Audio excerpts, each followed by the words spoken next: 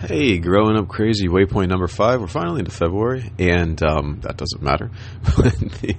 I wanted to record this because before I forget it again, there's so I want to say there's distinctly two different kinds of consciousness. I call them upstream and downstream.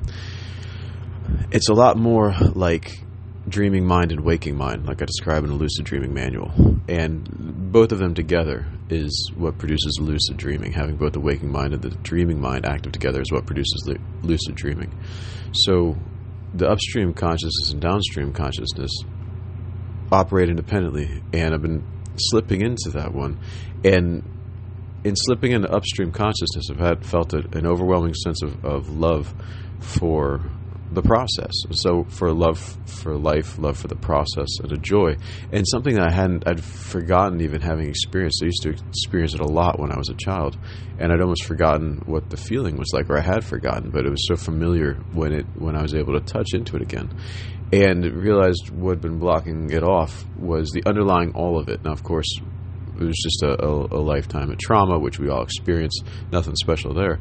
But the root cause of where the trauma began was a fear of death that I felt when I was around 6, when I first realized I was going to die when I was around 6, that I would die someday, and I saw life more as a death sentence, just prolonged, like the 3D being here on death row, and I was very scared because I knew that one day I'd have to die. And that is true, that the 3D human part of us does expire, but that's just the microscope. That's just the mechanism with which we peer into this world. It's not really us.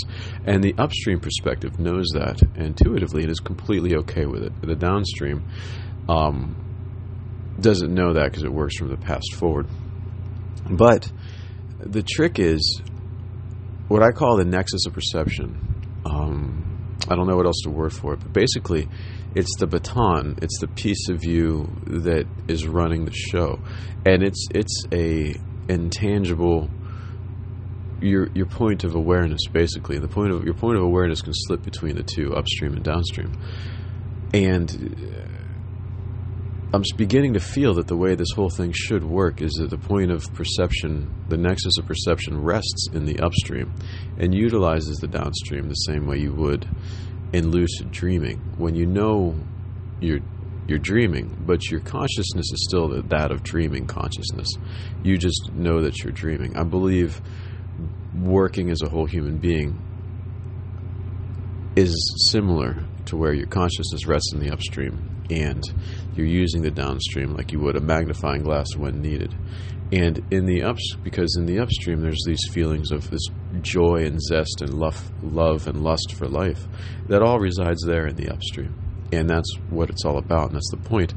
And I do have the visceral sensation that feeling, not any plan that I might cook up in my downstream, but that feeling is what's really going to produce the results that I want. That feeling is actually what's going to produce this future that I want, where I'm at the end of my life looking back and just overjoyed at a life well lived, just completely thankful and in gratitude for a life that I loved having. And I think no amount of planning, regardless of how great of a plan or how successful that plan might be in its utilization, like that Bible verse says, like without love, like Paul says that, without love, you have nothing.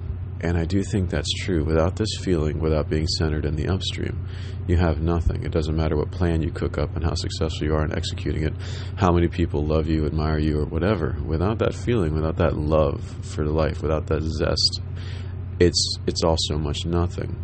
And that's all found in the upstream consciousness. So before I get sucked back into the magnifying glass and forget that there's such a thing as upstream again, I just wanted to make this waypoint number 5. All right, cheers. Grown up crazy. I hope you all stay upstream. Ciao. Walking with both feet. It's as easy as breathing. Ciao. Cheers.